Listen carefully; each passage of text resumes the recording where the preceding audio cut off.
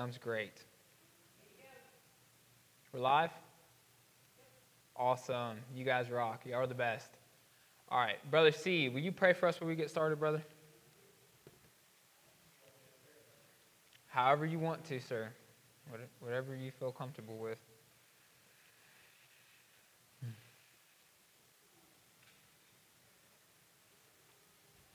Father God, we thank you for this awesome day and this great week you've given us. We pray over Pastor Josiah as he brings your word, the word. And God, we pray over the people of this house. We pray blessings and prosperity over them in your name. Amen. Amen. Amen. Whew. How's everyone doing tonight? Doing good? Everyone feeling good? I'm glad you guys are here. It's the summertime. Woo! Everyone having a good summer so far? Yeah? Kids, you glad to be out of school for a little while? Oh, I know Coda looks tired. I saw him in here earlier working with you, working them boys hard. But I'm glad you guys are here with us today. Y'all bear with me. I have a horrible headache right now, so I'm praying this goes away. Last night was kind of rough. If y'all saw on my Facebook, I got attacked by like 20 people. It was tough. And I didn't sleep much last night and this is really what led me. I just started putting this lesson together today because I was just praying for our nation. And I was praying for my generation. Y'all, we live in a world that hates holiness. We live in a world that hates standards. They hate them. They don't want to be held to a standard. They don't want to be told there's a standard you have to live by. And guys, these were Christians mainly attacking me. People who profess Jesus Christ as their Lord and Savior. These were the main people. And I was up late. I think that's why I have this bad headache today, because you don't get much sleep with the baby anyways. And I was just up late last night praying, y'all, heavy on my spirit, and that's why I think it's so crucial. I'm not going to yell at you. I told you I'm not a yelling preacher that's going to yell holiness at you, but we need to understand that God is holy. And why is it important that we pursue holiness? Because he is a holy God. And if we as Christians are not pursuing holiness, then we're completely out of the order that he ordained for us to be in as believers. And so I'm excited to talk about this topic tonight. It's going to be a scripture. I always say this, and y'all are probably like, Josiah, everything you do is scripture heavy. But this is mainly going to be us reading Bible passages tonight, because what better to show the holiness of God than his holy word? All right, we're going to start off with there we go, it's working. We're going to start off with a couple quotes. All right, this is Henry C. Thyssen. All right, this is the holiness of Yahweh. God is holy means that he is absolutely separate from and exalted above all his creatures and creation. And he is entirely separate from all moral evil and sin. All right, we see God is fully separate. A.W. Tozer writes, "Holy is the way God is. To be holy, he does not conform to a standard. He is that standard." Do we understand that? God is the standard. He is the standard of holiness. Because he is holy, all his attributes are holy. That is, whatever we think of as belonging to God must be thought of as holy. God has made holiness the moral condition necessary to the health of his universe. We understand that when people are pursuing holiness, the world looks like a whole different place. And I think, and I've talked about this, but the church, we really went awry about 40 years ago when the church stopped pursuing holiness and stopped preach holiness. Look at the society of America today. And it started with the church. When the church stopped preaching holiness and started welcoming in the whole seeker-friendly gospel where we're not going to tell you about sin, we're just going to tell you about the good aspects, and life isn't hard, life's amazing, and prosperity gospel, that's where we really went astray. And that is where we've really struggled in the American church, is preaching on holiness. R.C. Sproul writes, "God alone is holy in himself. The word holy is used as a synonym for his deity and calls attention to all that God is. It reminds us that his love is holy love. His justice is holy justice. His mercy is holy mercy. His knowledge is holy knowledge. And his spirit is Holy Spirit." Are we understanding that all these great theologians are saying the same thing? God is holy. And everything that he does, every single one of his attributes are holy. They're purely set apart. He doesn't have any bias besides holiness. The only thing he is doing is holiness. We see that, right? It's all holiness. It's all set apart. It's all distinct and different from everything else. Elmer Towns writes, "Holiness is the first description that comes to our mind when we think of God, and maybe one of the most difficult attributes to completely understand and define." I know that's right, y'all. Holiness is a hard word to fully, what does he say? Completely understand and define. Why? Because it's set apart. It's so different and distinct than anything we know in this world besides his love we experience. And so it's hard for us as human beings to completely grasp and understand this term of holiness. And I also think that's why some pastors have shied away, because they tried to preach it and it just wasn't sticking with people because it was so hard for people to grasp, they kind of just went away with it. And what happens when you go away with something, people forget about it.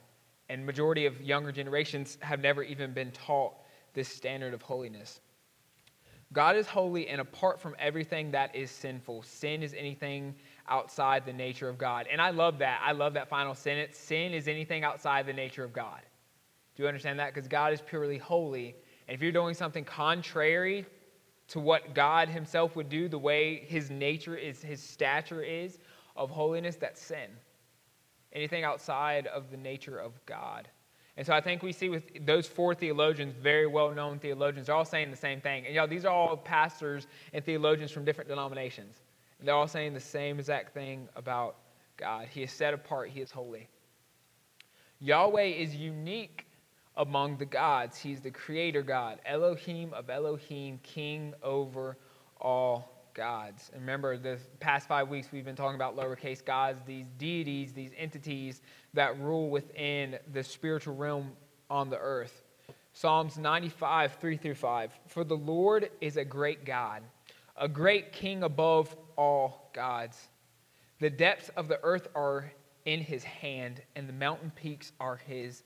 The sea is his, he made it. His hands formed the dry land. So what does that say? He's a great king above all the gods, right? He's unique.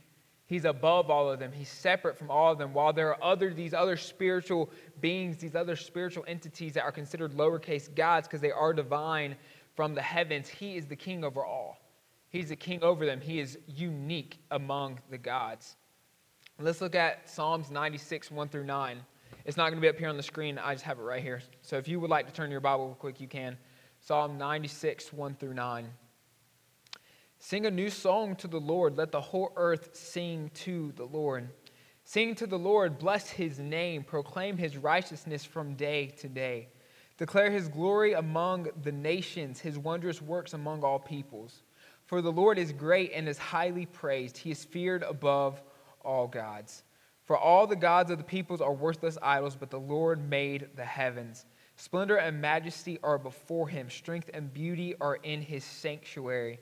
Ascribe to the Lord, you families of the peoples. Ascribe to the Lord glory and strength. Ascribe to the Lord the glory of his name. Bring an offering and enter his courts.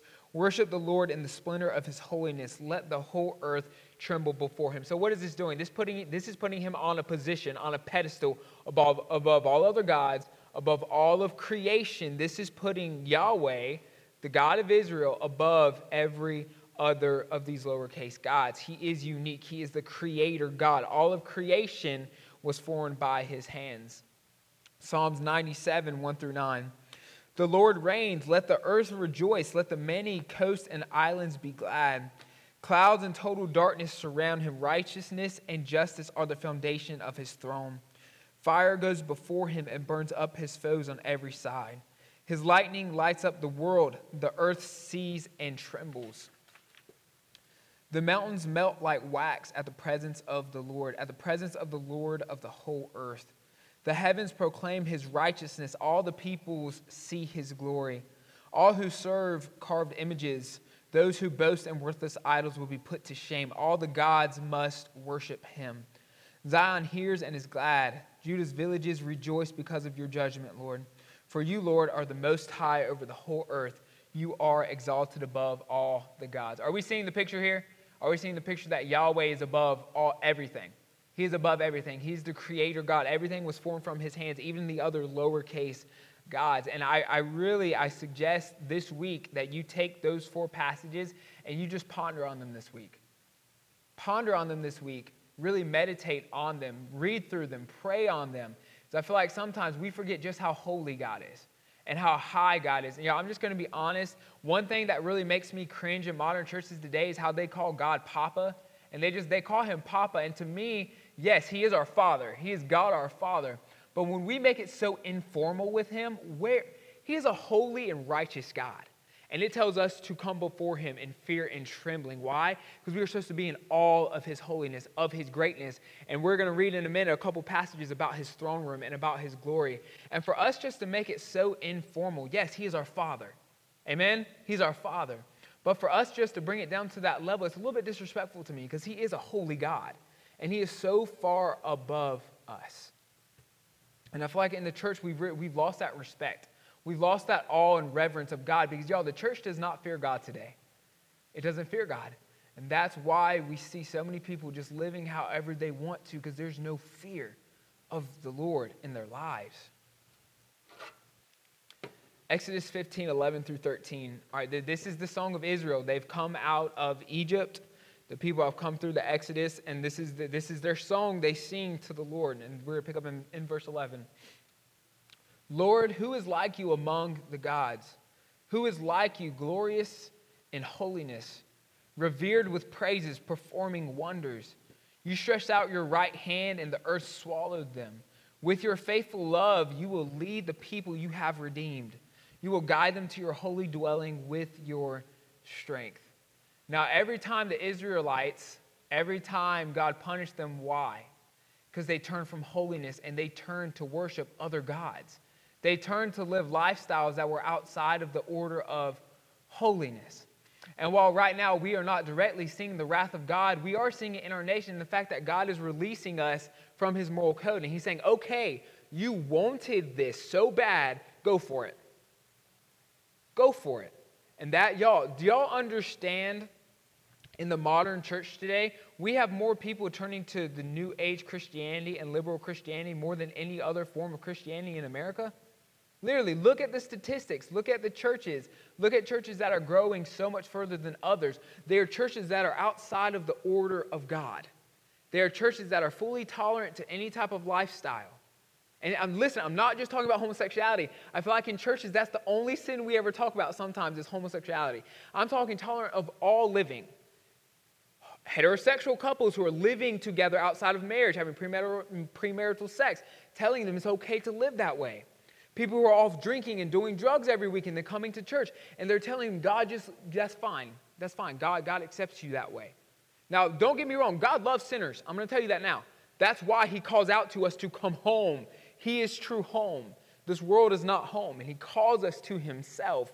But God is not just going to allow you to live however you want to live. Why? Because he's a holy God. He's fully set apart from sin, fully set apart from this world. And this is the song the Israelites sang, and it's sad because the next couple of chapters they turn right back. But what are they saying in this? Who is like you among the gods? Why are they saying this? Because they lived in Egypt. Egypt had plenty of gods. Plenty of gods. They saw it happening. They saw it functioning. And what does it say? You are glorious in holiness, revered with praises, performing wonders. You stretched out your hand and the earth swallowed them. What's he talking about? The Egyptian army, right? They came through the Red Sea and God closed it up on them. Could you imagine seeing that? Could you imagine just being all of the God? First off, he split the sea for you. Could you imagine that? Literally the ocean opening up and you're just walking on dry ground straight through it. And then they worship him for closing it up. But then it says, with your faithful love, you will lead the people you have redeemed. What does that say for us? Y'all, he's leading us. If we are faithful to him, he has redeemed us and he is leading us. You will guide them to your holy dwelling with your strength. What else is that saying? Y'all, we're not doing this journey of holiness alone. What does Scripture say? You will guide them to your holy. Y'all, he's guiding us. He's there with us. He didn't say, be holy and I'm not going to help you get there. It's a standard we are striving towards. This is Yahweh's heart for humanity. This is Exodus 34, 6 through 7. Y'all, at this point, the people are terrified of Yahweh. Why? Because they've seen wonder after wonder, and some of it was against them because they rebelled and rebelled and rebelled. But then, let's see, what does it say? What is his heart for the people? Verse 6. The Lord passed in front of him and proclaimed, the Lord is a compassionate and gracious God, slow to anger and abounding in faithful love and truth. That's not what the world tells you God is. The world tells you God is angry. He's mad at you. He just wants to unleash his wrath. But what does this say? The Lord is compassionate and gracious, slow to anger and abounding in faithful love and truth. That's a good God right there. He's not just the God of wrath. He's not just the God that's after you, wanting to send you to hell. He maintains faithful love to 1,000 generations, forgiving iniquity, rebellion, and sin. Wow, 1,000 generations. 1,000 generations. Y'all, that's a lot of people. That's to the faithful. To those who are faithful to him, he will maintain faithful love to 1,000 generations. Y'all, that's your children. When you are faithful to the Lord, that goes down to your children. If you're not faithful to the Lord, they see that. And we're about to see what happens, but he will not leave the guilty unpunished. Why? Because he's a holy God. He's a holy God. He upholds a standard, bringing the consequences of the father's iniquity on the children and grandchildren to the third and fourth generation. So what do we see about God? He's a good God, but he upholds the standard. If you're living outside of the standard willingly, who's he speaking to? He's speaking to the Israelites. He's speaking to his chosen people. So this is a message to the church, right? This is now I'm not talking just to the world. This is a message to the church. So what is he saying? If you are faithful, I will be faithful to 1,000 generations, forgiving iniquity, rebellion, and sin. But he will not leave the guilty unpunished. So that means we as the church have to be careful about the way we live, that we seek holiness. And I feel like this is one of the biggest misconceptions about holiness is the holiness of God is beautiful. It's beautiful. Why? Because we live in a world full of evil and wickedness, and we see horrible things every day. Y'all, the news literally breaks my heart.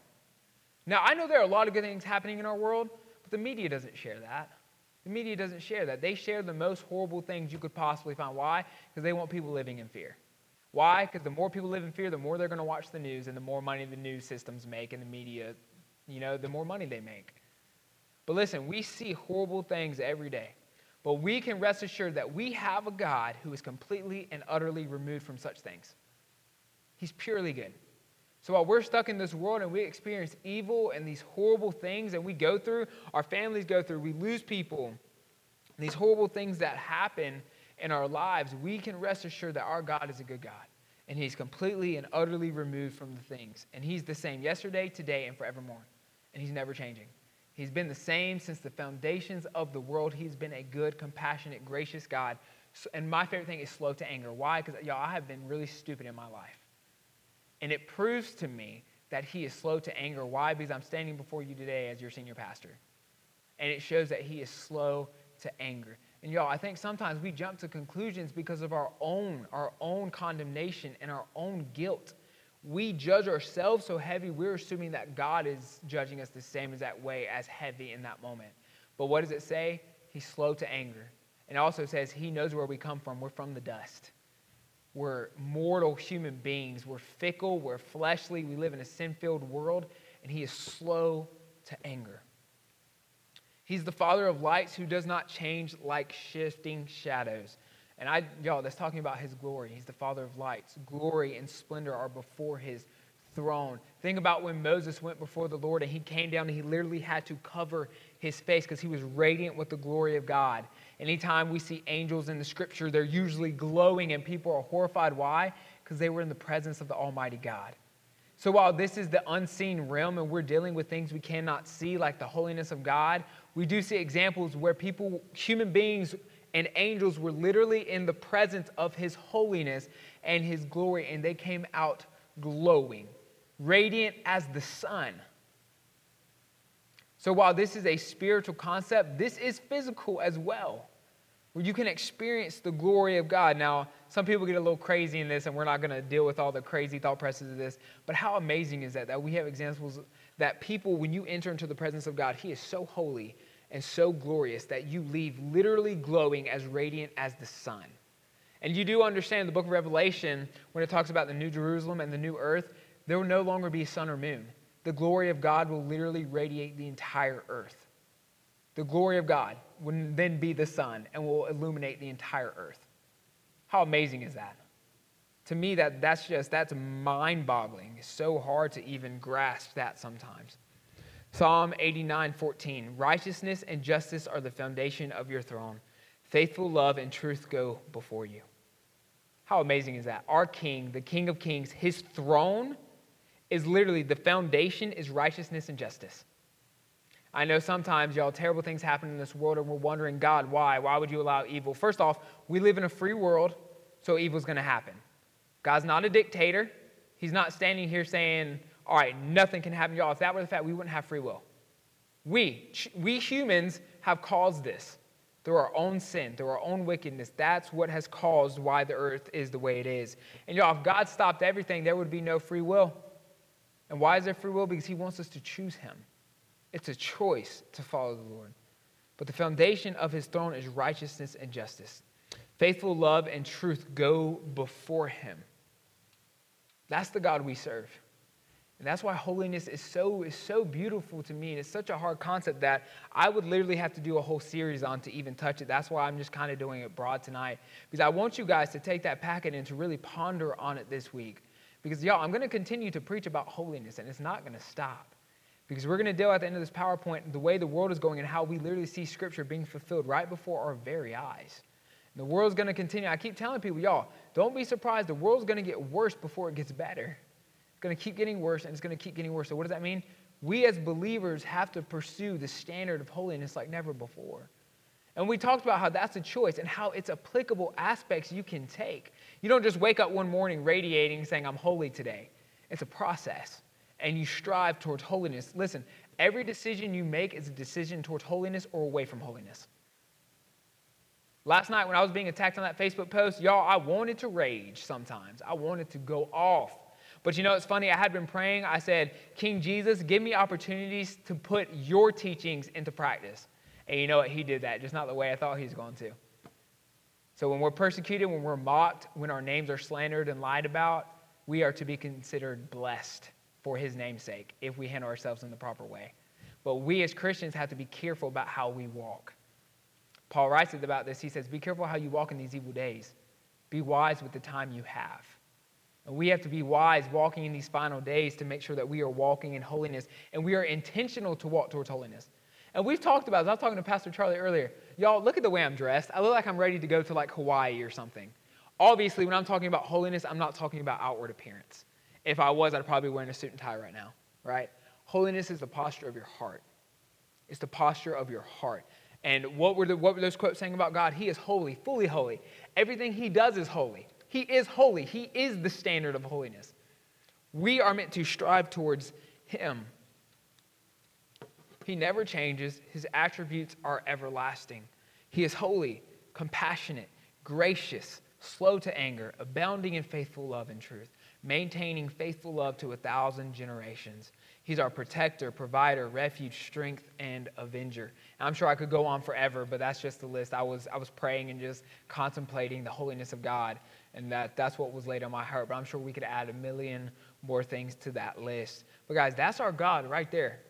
Sir, if you have a pen, circle that in your packet, because I want you to ponder that. Because some of us, y'all, we get caught up. Life is hard sometimes. And we get so caught up in where we are dealing with ministry, getting caught up in the aspects of ministry, doing these things for God, but not really delving into who is God. What is my relationship like with him? And guys, when we fully focus on the holiness of God, a lot of these petty things in the world are just going to slide right off of us. They're going to slide right off of us. I want you to ponder this and pray over this. And if you need him thoroughly to act in one of these ways in your life right now, pray for him to be that to you right now. Pray for that. Because, guys, I'm telling you, in each season, he's going to reveal new attributes to you in each season. In each one. I should have added healer on there. Add healer on there. Should have added that. You see, there's coming to me more, coming to me now. I'm looking at the list, just adding more. Because he is all these things and more. And that is our God. And that is why he says, don't worry. Don't be filled with anxiety. I got you. And that's what I keep texting people, anyone in the congregation who's going through a hard time. God's got you. Y'all, he's got this. He's got this. And he's got this church. And if this church will really delve into God, into the depths of his richness and his glory and his holiness, and if we pursue holiness, y'all, our lives are going to look completely different. This church is going to look completely different. But we have to set the standard, and we have to uphold the standard. And in order to understand holiness, we have to understand God. I understand that's a grandiose task, but we have to set out to understand, who is this God I serve? Because if not, you're serving a God you don't know, and that's not possible. We have to know him. We're going to read a couple passages about the throne room of God. Guys, the reason we're covering this is because we're covering the glory and the holiness of God. And I really want us to just be in awe of him. And I know this isn't like, oh my gosh, this is an amazing lesson. But the reason I'm doing this is because I want you to ponder on this. Because he's been working on my heart all week. He's been working on me all week over this stuff. Just delving into his glory. And a song, it's called Still Holy by Maverick City Music. You should look it up if you get the chance and listen to it. Still Holy by Maverick City Music. I've been listening to that on repeat. And it's literally dealing with God is still holy. It never changed.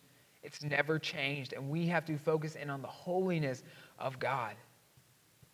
All right, I'm going to read all of Revelation 4. It's only 11 verses. After this, I looked, and there in heaven was an open door. The first voice that I had heard speaking to me like a trumpet said, "Come up here, and I will show you what must take place after this." Immediately I was in the Spirit, and there was a throne in heaven, and someone was seated on it. The one seated there had the appearance of jasper and carnelian stone. A rainbow that had the appearance of an emerald surrounded the throne. All right, y'all, just close your eyes and even try to imagine that. Just, right, because John is doing his best to put into words what he's seeing in this vision. Right, he's doing his best in human words to really attribute this. And I feel like sometimes it's just good when we're reading these things about the throne room of God, just to close our eyes and really picture being there. Put yourself in that spot of what it would be like to see that with your very own eyes, the glory of God. And around the throne were 24 thrones, and on the throne sat 24 elders dressed in white clothes, with golden crowns on their heads. Flashes of lightning and rumbling and peals of thunder came from the throne. And guys, why is that? Because it's showing the power of God.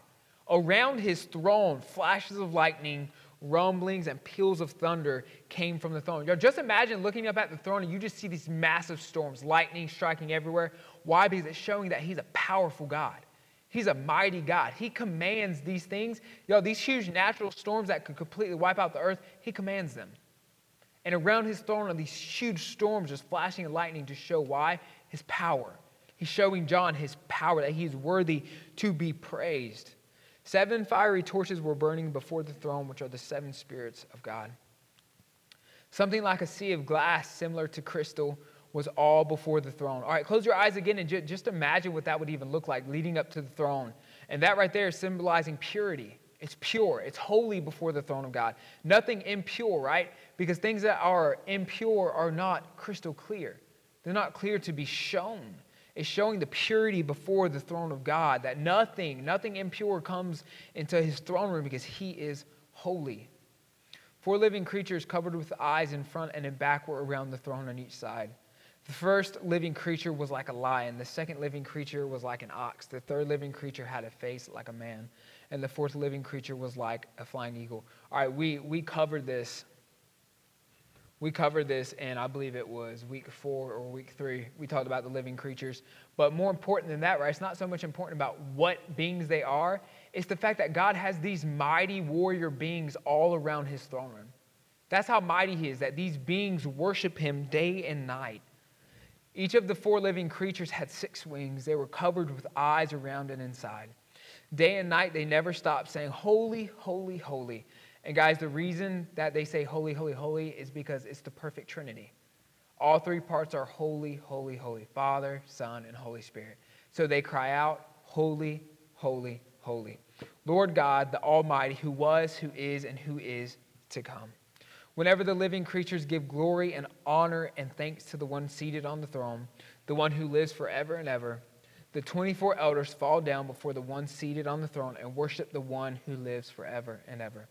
They cast their crowns before the throne and say, "Our Lord and God, you are worthy to receive glory and honor and power, because you have created all things, and by your will they exist and were created." How amazing is that? That's his throne room. That is his throne room. These amazing sights that he first sees, but then he sees all these beings and these saints in heaven crying out before the throne of God day and night. Day and night. Daniel 7, 9 through 10. As I kept watching, thrones were set in place, and the Ancient of Days took his seat. His clothing was white like snow, and the hair of his head like whitest wool. His throne was flaming fire. Its wheels were flaming fire. A river of fire was flowing, coming out from his presence. Thousands upon thousands served him. 10,000 times 10,000 stood before him. The court was convened, and the books were open. Wow. Seriously, guys, I'm telling you, when you go to ponder this in your private time, read this and then just close your eyes. Ponder these words. Just read them and read them because, y'all, that is the God we serve. He's the same God today as he was then. Mighty and holy and glorious, worthy of all praise and honor. All things will be judged by the standard of holiness in the end. And guys, this is really what's been on my heart is, yes, if you're a believer, your sins are covered by the blood of Jesus. You're covered. But we still have to understand that Jesus says everything you do, say, will be held in account. And you will have to answer for what you do and what you say and what you think. And the standard that he's judging by is the standard of holiness. Because everything he does is holy. Revelation 20:11 through 15. Then I saw a great white throne and one seated on it. Earth and heaven fled from his presence, and no place was found for them. I also saw the dead, the great and the small, standing before the throne, and the books were opened. That's heavy, y'all. The whole earth has passed away. Everything has passed away. And now it's just God and all of creation, all of humanity. And did you notice where it says the great and small? Everyone. Everyone who's ever lived. You want to see justice? You're going to see justice in the last day. Hitler will answer for what he did. Stalin, y'all, these dictators, these rulers who terrorized people, mass genocide. And that, what does it say? The great and the small. The greatest figures of history, the most evil people of history will answer for what they did, and we will be there. We will be there before the throne of God. Another book was opened, which is the book of life, and the dead were judged according to their works by what was written in the book. What does that say? And the dead were judged according to their works by what was written in the books. Then the sea gave up the dead that were in it, and death and Hades gave up the dead that were in them. Each one was judged according to their works. What is that showing? Every human being, every soul that has ever lived in this last judgment of all souls will give an account. And what has it said twice? According to their works, according to how you lived your life. Death and Hades were thrown into the lake of fire. This is the second death, the lake of fire. And anyone whose name was not found written in the book of life was thrown into the lake of fire. And y'all, that's just a very surreal passage. And I don't read that, oh, look what's going to happen. No, that's horrifying. And that is our God. And when I talk about there being no fear, no reverence in the church today, pastors don't talk about this. Pastors don't talk about what's to come. And listen, people say, and sometimes maybe I am zealous. I am zealous. I'm zealous for the Word of God. I'm not afraid to say that. I'm passionate for the Word of God. But people say sometimes, oh, Josiah, you have to be softer when it comes to the standard of holiness. Listen, I don't judge the world. They don't know any better. Why? Their eyes are blinded. They don't know any better. They can't see. But when a brother or sister in Christ is willingly living in sin, I have to say something. Why? Because if I know, listen, Christians, if you know there's someone in your life who claims to be a Christian willingly living in sin and you don't say anything, you are going to have to give an account for that. You are going to have to give an account for that. And we say, oh, the Bible says not to judge. Did you know the Bible never says that? No. You know what Jesus says? Jesus says, be careful how you judge. Be careful the standard you judge and the measure you use to judge, because you will be judged that same way. Scripture doesn't say not to judge. Scripture says before you try to point out someone else's sin, what does Jesus say? Pull the log out of your eye before you try to pull a twig out of your brother's. Scripture never says do not judge. Scripture says be careful when you do, talking to other believers. Now judging, listen, y'all, I'm not talking about, did you see her? Oh my God, look what she was wearing. No, I'm saying if a brother or sister is living in sin, you point out that sin and you bring them back to a right standing with the Lord. Scripture clearly talks about bringing your brothers and sisters back and talks about the reward given. Scripture never says do not judge. Scripture says be careful when you judge, because if you are living outside, if you are living in this standard, you're judging at this standard, where you're living is going to be judged here. And you have to answer to that. So believers, if someone in your family is claiming to be a believer, not non-believers, claiming to be a believer, or a friend or someone you know is claiming to be a believer, and you know for a fact they are living outside of the order of God, outside of the will of God, It is up to us to maintain and uphold a standard of holiness. In love. In love. I'm not saying you're going around screaming at people. And definitely, if you're living in sin, don't say a word. But it is up to us to uphold a standard of holiness. He is holy, and therefore his justice and judgment is according to the standard of holiness. This is why we have been given the charge to live a life of holiness as he is holy. Holiness is the standard by which we will be judged. Especially for us serving in ministry. Especially for us serving in ministry. That's anyone, that's if you're volunteering in the ministry, which I hope you are. If you're volunteering in the ministry, you're a leader in the church. God holds you to the same standard as me. You're leading. You're a leader of people in the church.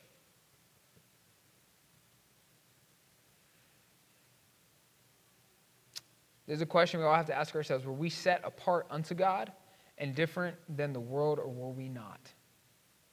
That's a question we have to ponder. I know this is a little bit heavy, but this is what's been weighing on my heart in this day and age. And it breaks my heart that this is so prevalent right now. But this is the question we have to ask ourselves because, guys, the world is sucking people in so fast. And it's no longer I'm a Christian. It's I'm this, I'm this, I'm this, I'm this, and then I'm a Christian. We compartmentalize our faith. And we say, well, I'm this, and I'm this, I'm a patriot, and I'm this, and I'm this, I'm this, and then I'm a Christian. But our Christianity is supposed to be all-encompassing of everything we think, everything we do, everything we say. We are seeing Scripture come to pass before our very eyes. And this is what's heartbreaking to me, and this is just last night just proved it to me more and more. The people of the world, they hate God, and we know that. We know the world hates God. And it's crazy because Islam isn't judged for what they believe, and they are way more radical than Christianity, but Christianity is judged for everything we say and do. A Christian wants to uphold a standard of modesty, and you get attacked. An Islamic man tells a woman they have to cover themselves from head to toe and nothing's said. And it's just, the world hates God. Why? Because Islam is not a true religion. It's a false God. Christianity is the true God. So what? The enemy is attacking the true God. A large portion of the people in churches hate the holiness of God and only love the God they have created in American society. And that's a hard truth, but y'all, that's a sad truth. And not every church who claims God is a real church. And you're probably saying, Pastor Josiah, oh my goodness, how dare you judge people? Y'all, Scripture tells us to test the spirits and to test the fruit. If the spirit of that church is not the Holy Spirit, then it's not a church. If that church is producing no fruit whatsoever, then it's not a church. 2 Timothy 3, 1 through 7. But know this, hard times will come in the last days, for people will be lovers of self, lovers of money, boastful, proud, demeaning, disobedient to parents, ungrateful, unholy, unloving, irreconcilable, slanderers, without self-control, brutal, without love for what is good, traitors, reckless, conceited, lovers of pleasure rather than lovers of God. That stands out to me. Lovers of pleasure rather than lovers of God. That's why I preach that sermon, do what makes you holy, not what makes you happy. Verse 5, holding to the form of godliness, but denying its power. Wow, is that the church today? Verse 5, holding to the form of godliness, but denying its power. Avoid these people. Verse 6, for among them are those who worm their way into households and deceive gullible women, overwhelmed by sins and led astray by a variety of passions, always learning and never able to come to a knowledge of the truth. And guys, he's talking about the church. This passage is about the church in the last days. 2 Timothy 4, 3 through 4. For the time will come when people will not tolerate sound doctrine, but according to their own desires will multiply teachers for themselves because they have an itch to hear what they want to hear. They will turn away from hearing the truth and will turn aside to myths.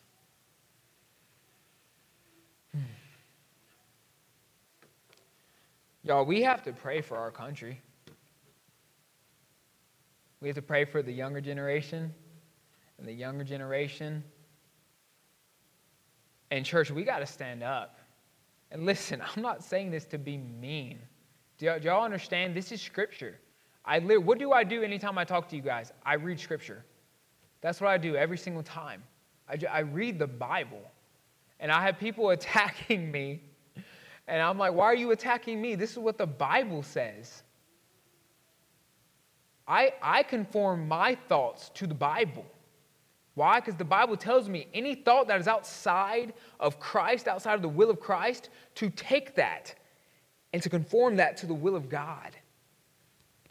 And we live in a culture where it's all emotions. It's emotions and feelings, and they twist the Word of God to fit their emotions for that day. And they don't study the Bible. They take it and they twist it, and Scripture is clear what happens to people of that nature. I'm not going to get into that. But Christians, we have to be careful in these last days. We have to be very careful how we walk, who we listen to, what pastors we listen to. Make sure they're preaching the Word of God. Above all else, not opinions, not emotions, not thoughts, but the Word of God. And I know I'm Scripture heavy, but we as Christians need the Word of God more than ever before. We live in a society of Christianity that are completely biblically illiterate. If you were to turn to the Bible and ask them what a passage means, I can almost guarantee you they would have no idea how to expound upon that passage. That's horrifying. Because if we claim to be a Christian, y'all, we have to know the Word of God. We can't say, I know a little bit. God, we are meant to pursue this and pursue a life of holiness.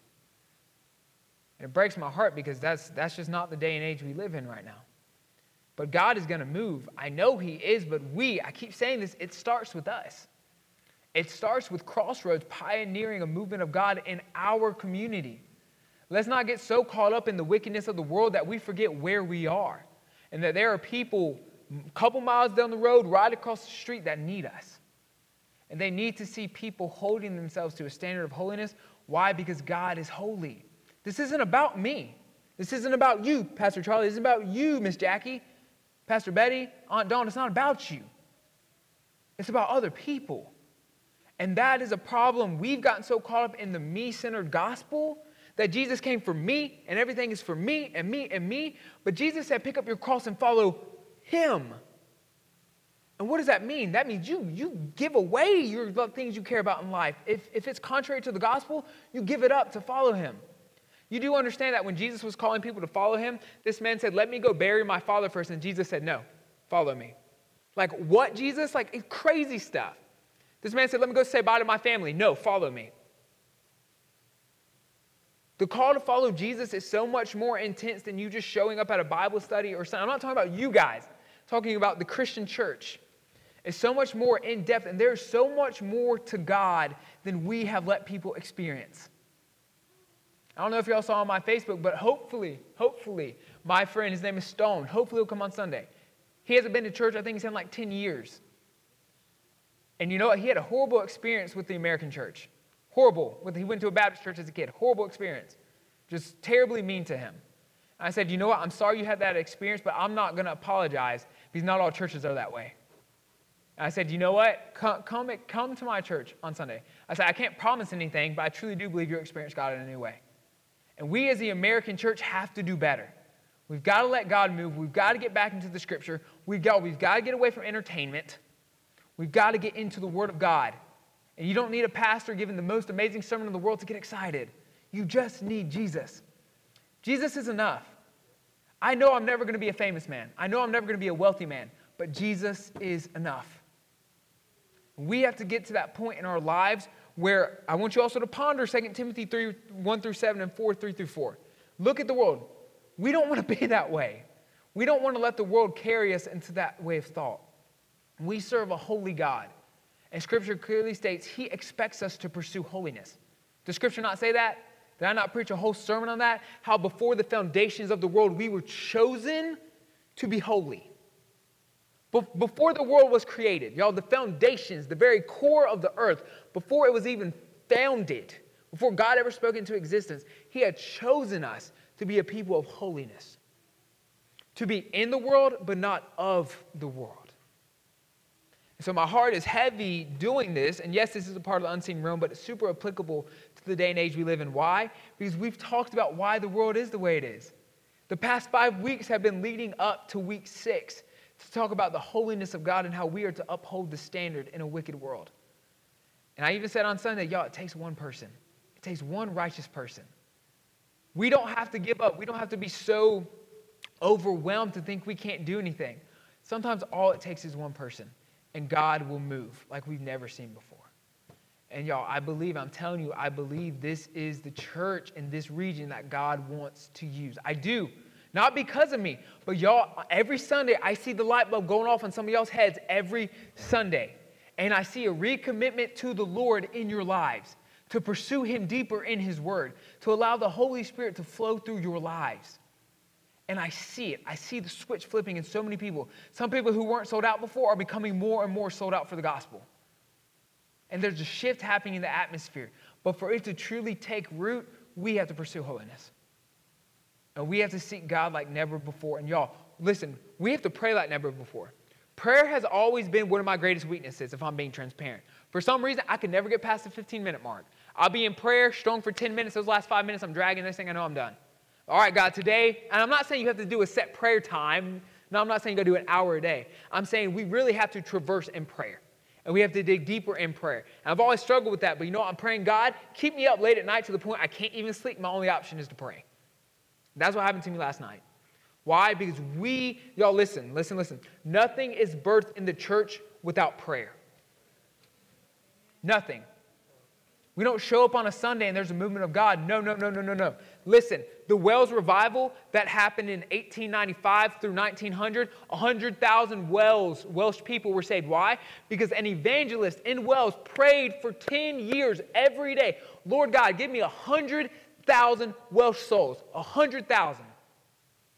You know what happened in a decade later? After every 365 days a year for 10 years. Do the math. Every day he prayed. And a revival broke out all through Wales, and that's where the Azusa Street revival came from in America. So not only did he touch 100,000 Welsh, he touched about 50 to 100,000 American souls through prayer.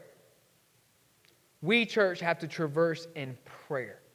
Because that is where spiritual battles are fought, and that is where spiritual battles are won. That is where strongholds are torn down. That is where things are bind and things are loosed in the atmosphere. But in order to do that, we have to present ourselves holy before God. That is why when Jesus is teaching the disciples how to pray, he says, first off, be in awe of God and His holiness. Be honored as holy. He says, come to God in a place of reverence to His holiness.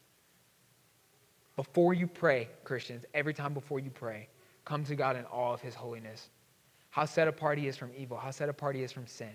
How good He is. And then you enter into prayer. But first, you forgive other people of their sins against you, so you then can be forgiven. Do we see that? Do you see how that goes? A whole cycle of holiness? Our prayer is just a cycle of holiness. It's forgiveness and forgiveness and forgiveness, honor, forgiveness, honor, and it's a cycle. It's a cycle of holiness. But we have to be in a posture of holiness in our hearts. Even when we're dealing with difficult people, and I'm telling you, I failed a couple times last night. But we have to do our best to pursue a standard of holiness and a posture of holiness in our hearts. Amen? Amen? All right, I'm going to pray for us before we head out tonight. Also, one thing before we pray, two things actually. Miss Alberta Fry passed away. That is Brother Lamont and Brother Jim Fry's mother. So we need to be in prayer for the family. We know we love the Fry family. They make up like a quarter of our church. We love them. They've been in this church for years and years and years.